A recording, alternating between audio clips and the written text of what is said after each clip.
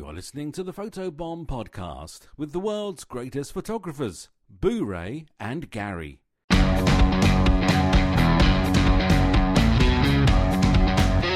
Welcome to the Photobomb Podcast. My name is Boo Ray Perry, and with me, as always, is Gary Hughes. Hey there, Boo Ray. How are you today? It is the first podcast. It's Sunday afternoon, and we're going to crack beers. There it is, right there, baby. It's the first beer cast. The Photo Beer Podcast. Well, you know, the folks, my wife and kids were here, and they just left, and so we were like, we should get a beer after the podcast, and then Gary goes to get a water out of the refrigerator and goes, hey, there's beer in the refrigerator. So why not combine the two? Efficiency is what we are about. We're so let's all just about combine the two. We'll drink. Here's to you. I'm drinking. What are you drinking there, Boo I'm Ray? drinking Miller Lite. I've got the King of Beers, Budweiser. Right here. I like the Miller Lite because, and this is how I order a beer when I go out. I go to a place, they've got 27, they have 3,000 beers. And I say to the waitress, I would like the beer that tastes the most like water that you have. Preferably, say, a Miller Lite, or is there anything that tastes more like water than Miller Lite? And she'll say, no, Miller Lite is the most water-based beer in the world. And I'll say, fine, you just have to bring me, because no one has ever come up with it. If they had a beer that tastes like water, that's what I would drink. I would say Michelob Ultra would be... No, and there's a little aftertaste on the Michelob Really? Ultra. Yeah, I drank the Michelob Ultra years ago when I was on the Atkins diet. I think we're missing the point of your statement. Why? I don't like beer. I do like beer, especially like with certain foods, like with chicken wings and stuff. Beer. But I'm not a huge fan of the beer. I prefer to go with the hard liquor and, of course, the narcotics. You're a sweet tea vodka guy. I am a sweet tea vodka guy, but the people who drink like the real men, like, give me the Guinness Stout, give me that black beer. Guinness is surprisingly, when served properly, easy to drink. It's Really? actually very smooth and not bitter at all. But most places, here's a little beer lesson for you, boys and girls. All right. Beer is typically served with it's the beer and then out of the keg, and then there's air that compresses it and pushes it out the tap. Most beer is what is a CO2 based. That's the air that pushes the beer out of the tap. Okay. Whereas certain types of beer need nitrogen. And Guinness is one of those beers that is a nitrogen tap beer. So a lot of places, they'll buy a keg of Guinness from their distributor and they'll hook it up to a CO2 line. And it makes it more bitter. It makes it more frothy. It makes it not taste as good. And so when you go, if you really like a Guinness and you want to order a Guinness, go to the bar and say, excuse me, is your Guinness on CO2 or nitrogen? And so I've actually even had a bartender tell me it was on nitrogen when it was on CO2. Like, they know. But Right. you can tell a nitrogen tap because a nitrogen tap has a little black rubber spout on the bottom of it. So if you look and the Guinness has that little black rubber spout, then that's typically going to be your nitrogen tap. That'll give you the better Guinness. I've learned something, and I'll drink to that. Yeah, here's...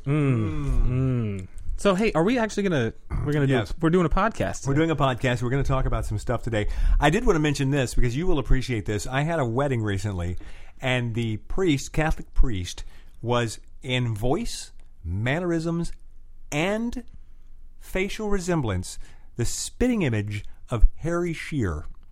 Do you know who Harry Shearer is? Mm-mm. Harry Shearer was the bass player in Spinal Tap. And he does like half the voices on The Simpsons. Oh, absolutely. Yeah, he's awesome. He looked just like Harry, and he talked just like him, too. Harry Shearer, by the way, Harry, a disc jockey for many, many, many years, and still has a podcast. And it was so distracting watching him give the offering and the wine and the thing, and all I can think of, is there's Derek Smalls, the bass player for Spinal Tap. But you're also, he did other films. He did, what was that, Waiting for Guffman and Best in Show? Oh, yeah, he does all those Christopher Guest films. Yeah, all the Christopher Guest films. And he was on Saturday Night Live with Christopher Guest and Billy Crystal during that one year and Martin Short when they were all on Saturday Night Live. Oh, funny thing about Saturday Night Live. Did you know this? People you didn't know were cast members. Robert Downey Jr. Oh, I knew that. I didn't realize. Robert Downey Jr. and Anthony Hall, they roomed together. Yeah, I started watching old episodes of SNL. I'm a big SNL fan. I feel like maybe that me and like 3 other people are the last remaining like hardcore SNL fans. Like, I'm a really big fan of the I know show. them all. I've got several books. I've read it. I know the whole like history. Even currently. Like, currently I'm having a hard time just time-wise. I'm having a hard time finding time to watch. Well, here's the thing about Saturday Night Live. Like, people only remember the good sketches. Like if you think back to the days when you had, Steve Martin hosted the show a lot. Right. Oh, okay, so there's several generations. There's like the Anna, Dana, Rosanna, Banana Fana generation of SNL Jane, watchers. You Ignorant Slut. And then, Jane, You Ignorant Slut, the Dan Aykroyd SNL. And then there's the people who watch SNL like the Mike Myers, Dana Carvey days. Right. And then there's people that were watching Many people would argue, by the way, that was the finest cast that they ever had. Well, that's the thing is the cast changed sometimes dramatically every year, but people can't look back on the era when they watched Saturday Night Live and they can't really remember any bad sketches. So that's why people always say Saturday Night Live was better then. Right. And, But they were terrible sketches. There Awful, were tons. bombing sketches Half like of the sketches crazy. suck. Every year, every season, half the sketches suck. I rarely watch past the update. Weekend Update? Because they dump all the bad stuff is dumped after update. And because they know you're probably asleep by then. Right. And if it's good, they'll bring it back, the characters back, and they'll do it before update later, like Wayne's World famously debuted in the very last slot. But it became one of their most famous sketches. Right. And if you miss the very first Wayne's World, it's not going to kill you. They're going to bring it back. But I still like SNL. Sure, I do too. I watch it, and there are every year it's a little bit different, and there's ups and downs, obviously. But I mean, just the hard work that goes into it. Like you and I, we don't script this podcast, and just for two guys who actually Can you tell? two guys who sit down and who have a great conversation back and forth. Whenever we get together, we always have a great conversation. We can sit down and we have to make a podcast that's interesting for like 30 minutes to an hour. And to do that every week is tough. Can you imagine performing And rarely achieved. writing, performing, producing, and televising a live sketch comedy show and making it awesome every week? I think what's interesting that people don't know about Saturday Night Live is they have a dress rehearsal on Saturday night at 9:00. Right. And that dress rehearsal, Saturday Night Live is an hour-long show. That dress rehearsal is an hour and a half to 2 hours. And they dump sketches, And then they right? dump like 25-30% of the sketches that have been written, blocked, sets have been built, costumes have been made, the whole 9 yards, and then it never makes it to air. They do the ones that get the best laughs Yes. in the actual live part of the and show. it never makes it to air. So you wrote it, you blocked it out, they built the sets, you've got the costumes, you did the makeup, the whole 9 yards, you do it for the dress rehearsal audience, and it's a very small audience. And then Lauren is like, yeah, no. And it's gone forever. And you might hopefully get it onto a future show, but probably not. And they used not to do it that way. It used to be when they first started it was more of we put together an hour is going on. And this is why one of the things that bugs me about Saturday Night Live now, but now I see, I guess this way, is that if you watch Saturday Night Live, they are so obviously reading the cue cards. Yeah. And if you go look at the original seasons of Saturday Night Live, they memorized their lines. But I think in the original seasons, they didn't have to memorize 2 shows worth of shows every week only to have one thrown out. I think that they were, they had the same sketches. They worked on them all week, and then they did them. Can you tilt a little bit to the right? I can't see the cue card guy. It's pathetically bad how bad they look at the I cue can cards. see how they would need them for the guest host, right? Yeah. Because maybe that's not the thing that they do every week. Britney Spears not that good at it, but okay. But the rest of the people, Yeah. And it's one of the reasons I think that you see them do so many sketches where the sketch is a fake TV show, Pre-recorded. Oh, it's a fake TV show. It's a such and such a show. It's because they get to look straight into the camera and read the cue card monitor. Right. But I also noticed one thing is that they're doing a lot more pre-recorded sketches nowadays than they used to. But That's just a sign of the times. I want to promise you, our listeners, our devoted fans and listeners and friends, we will never pre-record and rehearse an episode. Okay, wait a minute. We pre-record. No, never. It's live. This is live. We're on. We will never read from cue cards. We don't edit. There was never we would never stop the show because the garage door opener is opening and closing. Which 2 weeks ago. Listen, that was funny. Because we're doing the show and we're in my studio, which is above my garage, and we're doing the show. And then suddenly, like this hum, is coming, and we're like, "What is that hum?" And we assume it's in the equipment because we've had problems before. Or that an alien ship is landing in the lawn. The anal probe is coming for us, and we're like, "What is that hum?" And so right about the time we're like, "What's that hum?" The hum stopped. So we're like, whatever it was, we grounded wire or something. I thought it was a mixer board or a microphone or something. So we go back. We're like, okay, well, back up the tape, and we'll pick it up where we left off, and we do it, and then we just start doing it again. What is that hum? And what is going on? And we can't figure out. And it was a garage door. My wife was opening and closing the garage door, and so we edited it all out of the program. So when you listen to the programs and they are so flawlessly smooth, know that every once in a while we will. I feel like you're pulling the curtain back. I'm pulling the curtain. What's sad is right now, if you're listening, you're thinking to yourself, so this is the polished product. Well, this what I've been hearing is the polished product. Oh, so sad. It doesn't happen very often. There's only been a couple of times we've ever actually had to stop the show. Yeah. You know, the funny thing is, it's always technical. Every once in a while, Boo-ray flubs the intro. There you go. You know, if you keep screwing it up, I'm going to take over the intro. Here, let me practice one.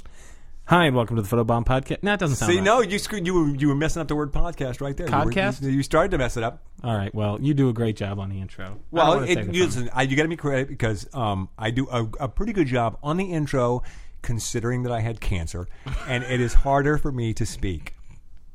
You laugh, but it's true. It is harder. I had cancer, Gary. Oh my God! When are you going to stop beating that drum? Good. What I like to say is I didn't have. I had the cancer. You had the cancer. I had the cancer. Well, what are we talking about today? I don't know. Oh, we're talking about education. We do have to talk about something. And what we want to talk about, because I was thinking about this when I was shooting recently. And I sent you a text where I said, I was shooting a wedding and I was pulling some plays from the Gary Hughes playbook. And I'm a guy who I certainly has no problem saying to somebody, wow, you inspired me in a way, or you gave me something to work on. But we were talking about this earlier, and I was shooting a wedding, and I remember seeing you speak at Imaging and watching your style. And I think this is one of the things that I tend to get from speakers. People talk about what can you get from a speaker when somebody comes and teaches, or what can you get from a class. And a lot of times it's mindset stuff that I take away, that they have a certain mindset in the way they approach an image. And so then I will take that myself and go, let me try using that mindset and see if I can produce something like what they produce, or something that's a little bit outside of what I normally produce. And in this particular wedding, you were talking very much about how you like to find really good light, put people in really good light, and then get a reaction out of them. Now, I like to get a reaction out of people too, but I'm very quick to give up on it. If I don't get something right away, I'm very quick to be like, okay, moving on. Let me pull out the strobes. Let me get the sunset. Let me get the dynamic picture. And in this particular instance, I was in a situation where I had great light. There was a ballroom that was open with a giant window and no one in it. So I had this giant light coming in through this window. Perfect. And I said, I'm going to put my bride and groom in this light, and I am not going to take them out of this light until I get what I want. I'm not going to fall back on what I'm good at. I'm not going to be like, oh, this isn't working. Well, let me take you over here and light you with this and do this thing that I know I can do well. I'm going to put you here because this is an opportunity that I don't always get. I don't have an excuse. This is good light, great location. So, damn it, force yourself to do something that you don't force yourself to make something good here, something different. Push yourself just a little bit outside of what I guess you might say is your comfort zone. Sure. And so that's what I did. And that's the sort of thing that when I go see somebody speak, that I tend to take away. You're more of an inspiration guy. You very much are inspired by other people. I can definitely say that. I'm always looking for inspiration, for sure. Yeah, I mean you talk about that a lot. Inspiration is a word that comes from you a lot. I don't need a ton of help on the technical end of photography. Like, I've gotten to the point with photography where if I see a video of a lighting setup for 10 seconds, like, okay, I got it. Right. Right. Or if I see an image, a lot of times I can look at the image and I know how they lit it. Any experienced photographer is like that. So I'm very much not like, I get burnout and run down sometimes. And I'm always looking for a photographer to get me a speaker or a teacher or an educator or anything to get me excited again about my work and give me some ideas, some directions to go in. That's for sure. Somebody wrote in with a question about that and saying, what do you feel is the greatest benefit of going to see speakers or going and taking education classes? And we can talk about that a little bit, because I think everybody gets a little bit something different out of it. Like, I'm not a guy who, like you were just saying, I don't necessarily get a lot out of a technical class. It does depend, because it depends on where you are in your photography business. A lot of people, when they're new, there's a transition, right? Everybody who starts out as a natural light photographer, pretty much. Sure. And then there's a transition of having to learn to use more equipment. And so you see a lot of the technical classes are filled up with a lot of people that are transitioning into adding more stuff into what they do. But if you've been doing it a long time, I've been doing it a long time, there's plenty of people like Kevin, who he had on the show a few episodes ago, has been doing it for longer than I've been alive, probably. Right. And here's the thing: we go to a lot of education. Like it's part of what we do. It's a lot of the times where we only get to interact with certain people at these events.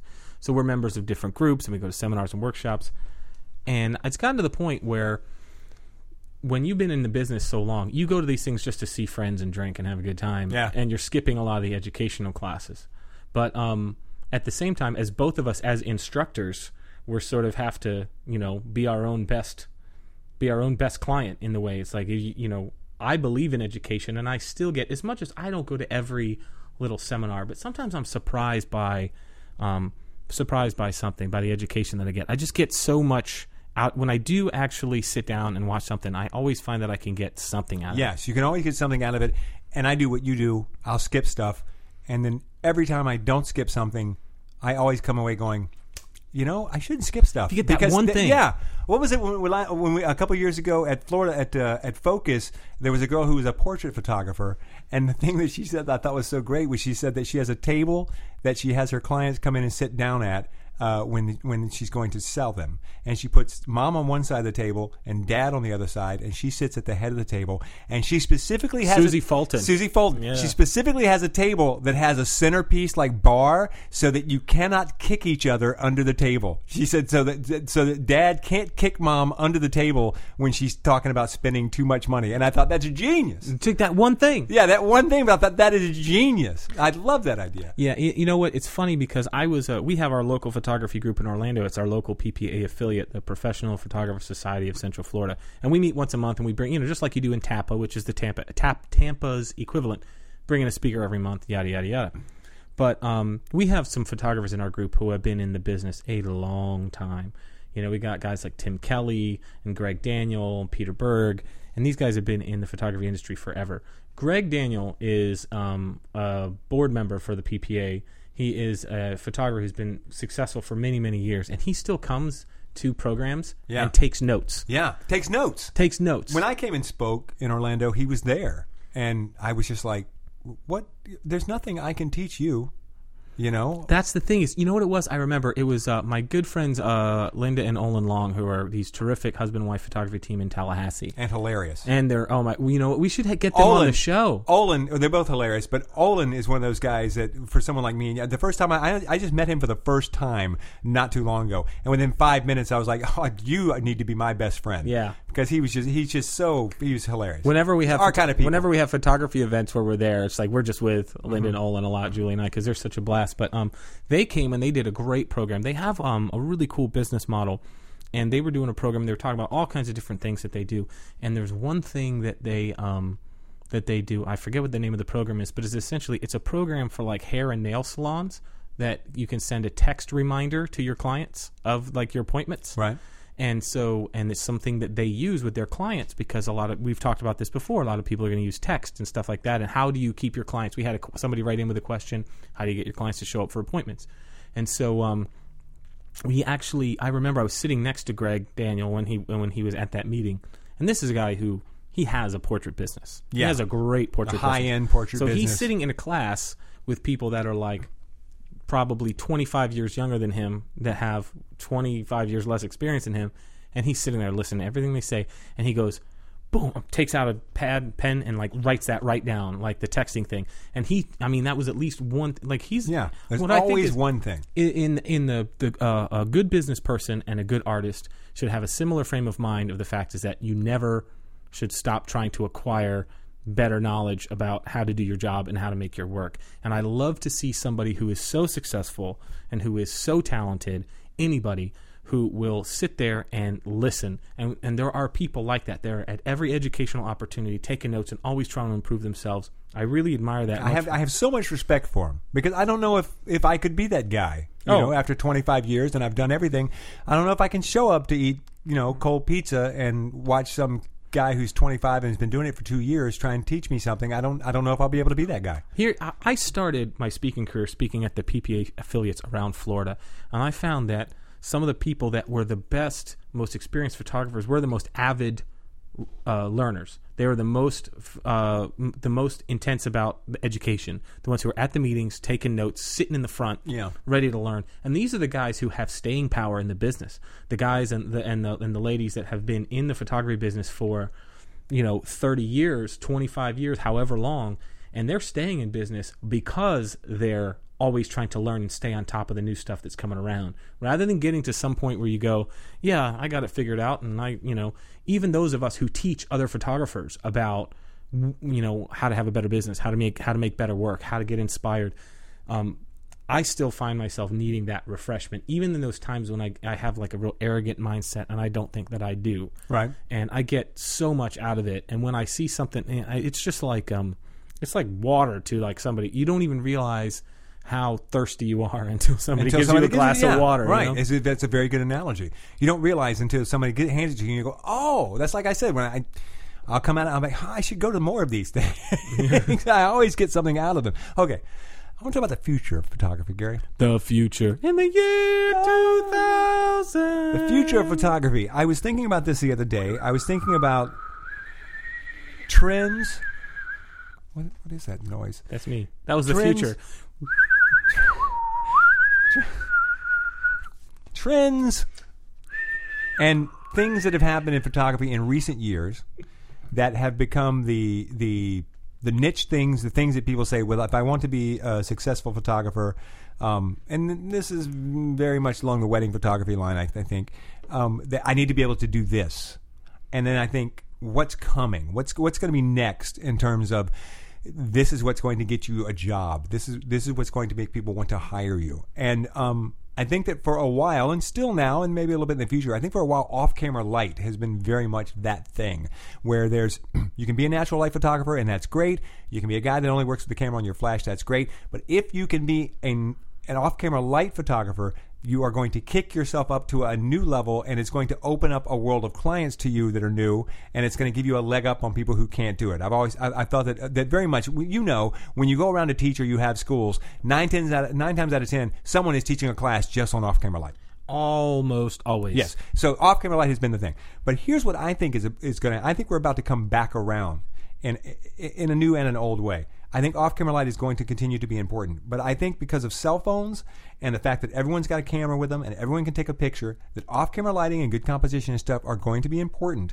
But I think that posing is going to be the new off-camera light in the future. Absolutely. And I don't mean traditional posing.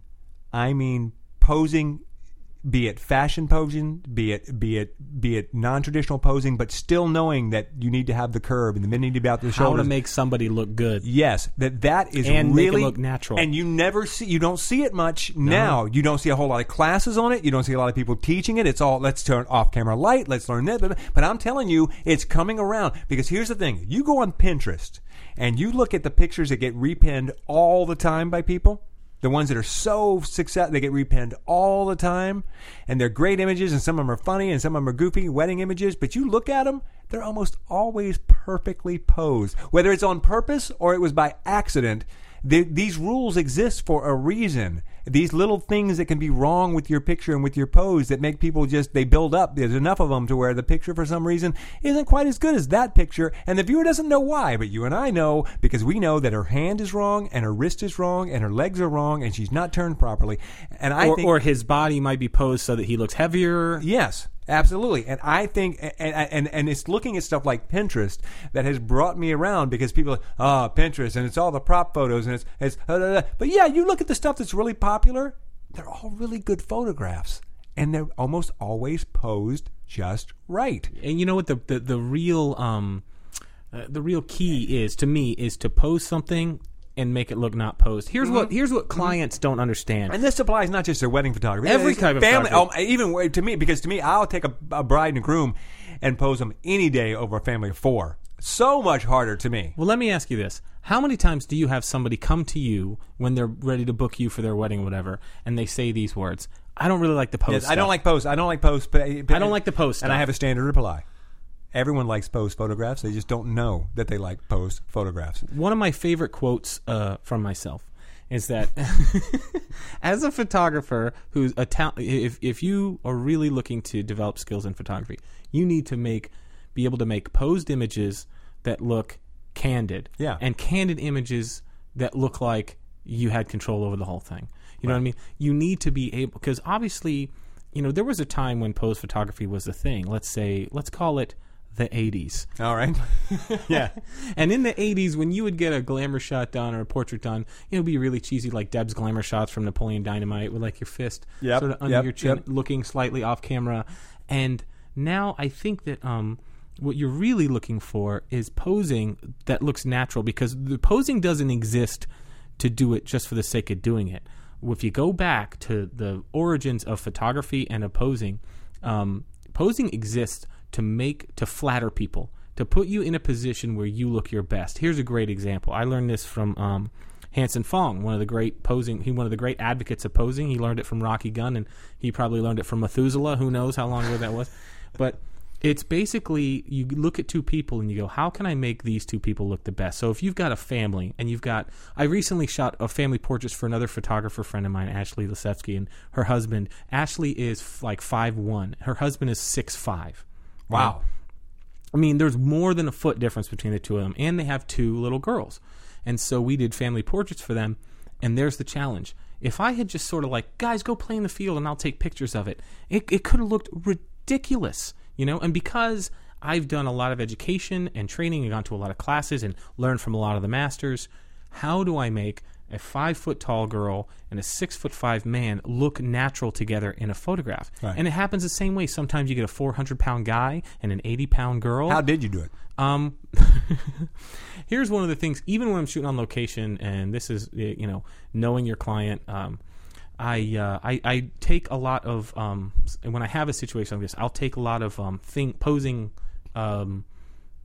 items out with me. So, for example, like a little apple box or a stool. Or I use my camera case. My Pelican case is great for that. And you create levels with people. And so, I could have Dad in that situation could be sitting on the ground, and Mom. Because that's the first thing I would have thought was he's going to have to sit. But somewhere. He's sitting with the girls in his lap and one on the side standing up, because his daughter standing up is like not quite as tall as him. So you got different levels, and then you got Mom who's up on her knees and she can wrap her hands around from behind him. But there's so many different things that you can do in all these techniques, body blocking, using levels, that looking at if you're shooting outside and hey, I've got a slope here, like I could use that, but you have to know not only what you need to do, but how to do it. And so when people come in and they go, "Oh, I don't really like pose stuff," be like, "Yeah, you do. Absolutely. Yeah, you do." And I show, I in my slideshow when I have people come in for weddings, I show them a whole section on posing. Because I talk about you need to have a photographer who can pose, and I start off with here's a wedding party that was 32 people, and I posed them in 5 minutes and shot them and lit them and shot them in the church in 5 minutes, which left me with more time to take the romantic stuff. Now, if I didn't know how to do that, and maybe you don't even want this picture, but I always say, and maybe you don't even want this picture, but you're going to want it one day, because the picture of everybody jumping in the air and going woohoo is great today. But when still you're posed, but when you're still posed, still posed. But when you're 50, that's not the picture you're going to want on your wall. And whenever I say that, they always shake their heads like, yeah. And then I go, and Grandma and Mom, they want this picture today. So I can do this quickly, and then I can move on to the stuff that you want to do that is fun. I go, or not do it at all if you don't want me to. But then I go in there and I progress through a series of group poses that get a little bit more out there and a little bit more flamboyant and a little bit more, it doesn't look like it's posed, but it actually is. And it's my way of showing I know how to pose at every level that you could need me to know. And I use it to sell myself to clients. And I'm not the best poser in the world. I'm really not. And if I have one... Oh, you're a poser. I'm a poser. If I have one thing that I'm working on this year to get better at, is I really want to get better at posing, and I really want to get better at hands. Hands are tough. Hands are so tough. But I know it's my failing, and I really want to get good at it. I want to be able to take, the 400-pound guy and the 100-pound woman and figure out a way to pose them. Not just to pose them better, but I want to be able to pose them and walk away saying, no one could have come up with anything better. I really would like to master posing, and it is so hard, which is why I think that in the future, as cameras become better for cell phones and everyone can take more and more pictures, that the ability to pose people is going to really be able to raise you up and justify why people should spend money on you as a photographer. Well, one of the big trends that's been in the industry over the last few years is location photography, out in the field, in the sunset, Right. and that whole thing, and real sort of natural lifestyle photography, or quote unquote lifestyle photography or whatever. And I think that has been the trend for a while. But as we know about trends, the nature of trends is that they change. Right. And just like everything else, it's going to swing back. There is pretty much nothing in photographic technique that hasn't been done already. There's how often do you see something that you look at it and you go, that's never been done before. That never I've happened. never seen that before. Everything comes around. If you go back far enough, you'll find it. It's there. And what's cool about it is that we talked a little bit about in a previous episode about the history of photography and getting inspired. You can always kind of see what's going to come back, and really knowing how to make people look good is. I think people look at what do photographers put on their website? They put the great pictures of the most beautiful people that they have. Yeah. So if you get a family who doesn't look like a bunch of Australian supermodels come into your studio, and you get normal-looking people, you got mom with a 2-year-old who's still losing some of that baby weight, and you got dad who's like, he sits at a desk all day, so he doesn't have time to stay fit as much as he'd like, or maybe you got receding hair, or you got bad skin, and there's things where or you get the British couple that I had recently who were in their 60s and had teeth that really defied description. Could have eaten an apple through a picket fence. Oh, yes. Yes, that's exactly right. It was scary. And and I know I'm off track, but I'll forget it. And what is it? Here's what I love about British weddings. The British women are not happy if they don't have something in their hair. There's going to be a flower or a feather or a hat. They're very big with the hats, in Great Britain. But whenever I have a British wedding here, every woman is going to have something in her hair. It's just a cultural British thing. I get a huge kick out of it. There's always feathers or something. Whereas, American women wouldn't think that I need to have something in my hair. I'm not talking about just the woman getting married, the bride. I'm talking about every woman. If you're dressed up for something, there's something in your hair. Yeah, I mean, it's like Derby Day. Yeah. They all have to have something in their hair. The more ostentatious, the better, clearly. Yes, yeah. absolutely. Ridiculous hats. I interrupted you. What were you on? You don't remember now? One beer. You had one beer and you can't I think we're remember? talking about how trends change, and the important Yes. thing about we spent a lot of time on posing, and we were talking a little about technique, education, inspiration. Let me ask you this, because we just got a couple of minutes left. In your photography education, learning, obviously you're still working on posing, as we all are looking to refine our technique and refine our posing. What are some of the things that are the most important to learn? Let's say you're getting into photography, and you got an array of classes to take. What is it that you gravitate towards right now besides posing, off-camera lighting? I would think that for me, the biggest thing that I pay attention to now, at first I was all about technique, and now I'm all about going to business classes. Right. Because once I kind of feel like I've got... And many people would say, many successful photographers would say, it should be the other way around. Yeah, but if you go to you should start with business. You go to inspirational photography seminar where they're doing a live shoot with a baby, it'll be packed. You go to a class where it's like how to use managerial accounting to improve your profits. And I'm telling you that 5 people show up. Yeah, and that 5-person class is in many ways more valuable than the baby class. And those are the ones that are going to be making money. And they're the ones that are making money. Yeah, it's the ones who are treating their business like a business and learning how to make money with their business. Well, the educational opportunities coming up. Again, I mentioned them in a previous episode, but still coming up this coming June. You have the Florida Professional Photographers Florida School is for you Florida people, where I will be teaching a 2-day class on wedding photography. Mr. Gary Hughes. I won't be there. And now, guess what? I have also been asked to be a platform speaker at Focus, which is the Florida convention. It's a big year for you. I know. It is. I'm so fancy. I mean, you spoke twice at Imaging USA when you weren't even supposed to speak at all. Yeah. And now you're speaking at Focus, and you're going to be speaking at Florida School. As if people aren't tired enough of the sound of my voice. I spoke at Imaging USA, and then I did the spring seminar, but that's it. And then I'm speaking in South Carolina. It's a big year for both of us. We are important people, Gary Hughes. We're fancy. Gary Hughes, we are fist bump, baby. Right there. We are important people. That's right. No, but I do want to say that here you're one of those people that you not only teach, that you also attend, and you're always looking to learn. Yeah. And I think that that's important to maintain in your photography business. Yeah. But also take more business classes. Yeah. Yeah. Yeah. I don't have a problem. I don't have to take many business classes because I owned several businesses before I started this business.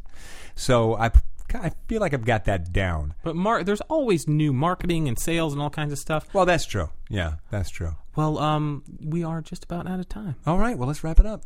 Should we? Do you want to just crack another beer and go for another half an hour? No, if we're going to do that, well, that'll be next. We'll do a beer show part 2. All right, take us home, Boo Ray. All right. Do be sure and check us out online. Go visit us at photobombpodcast.com. You can email questions to us, questions@photobombpodcast.com, HughesFioretti.com, and BooRayPerry.com. We are on Facebook. We are on Twitter. And I think that's it. Until next time, we will talk to you soon. See you then.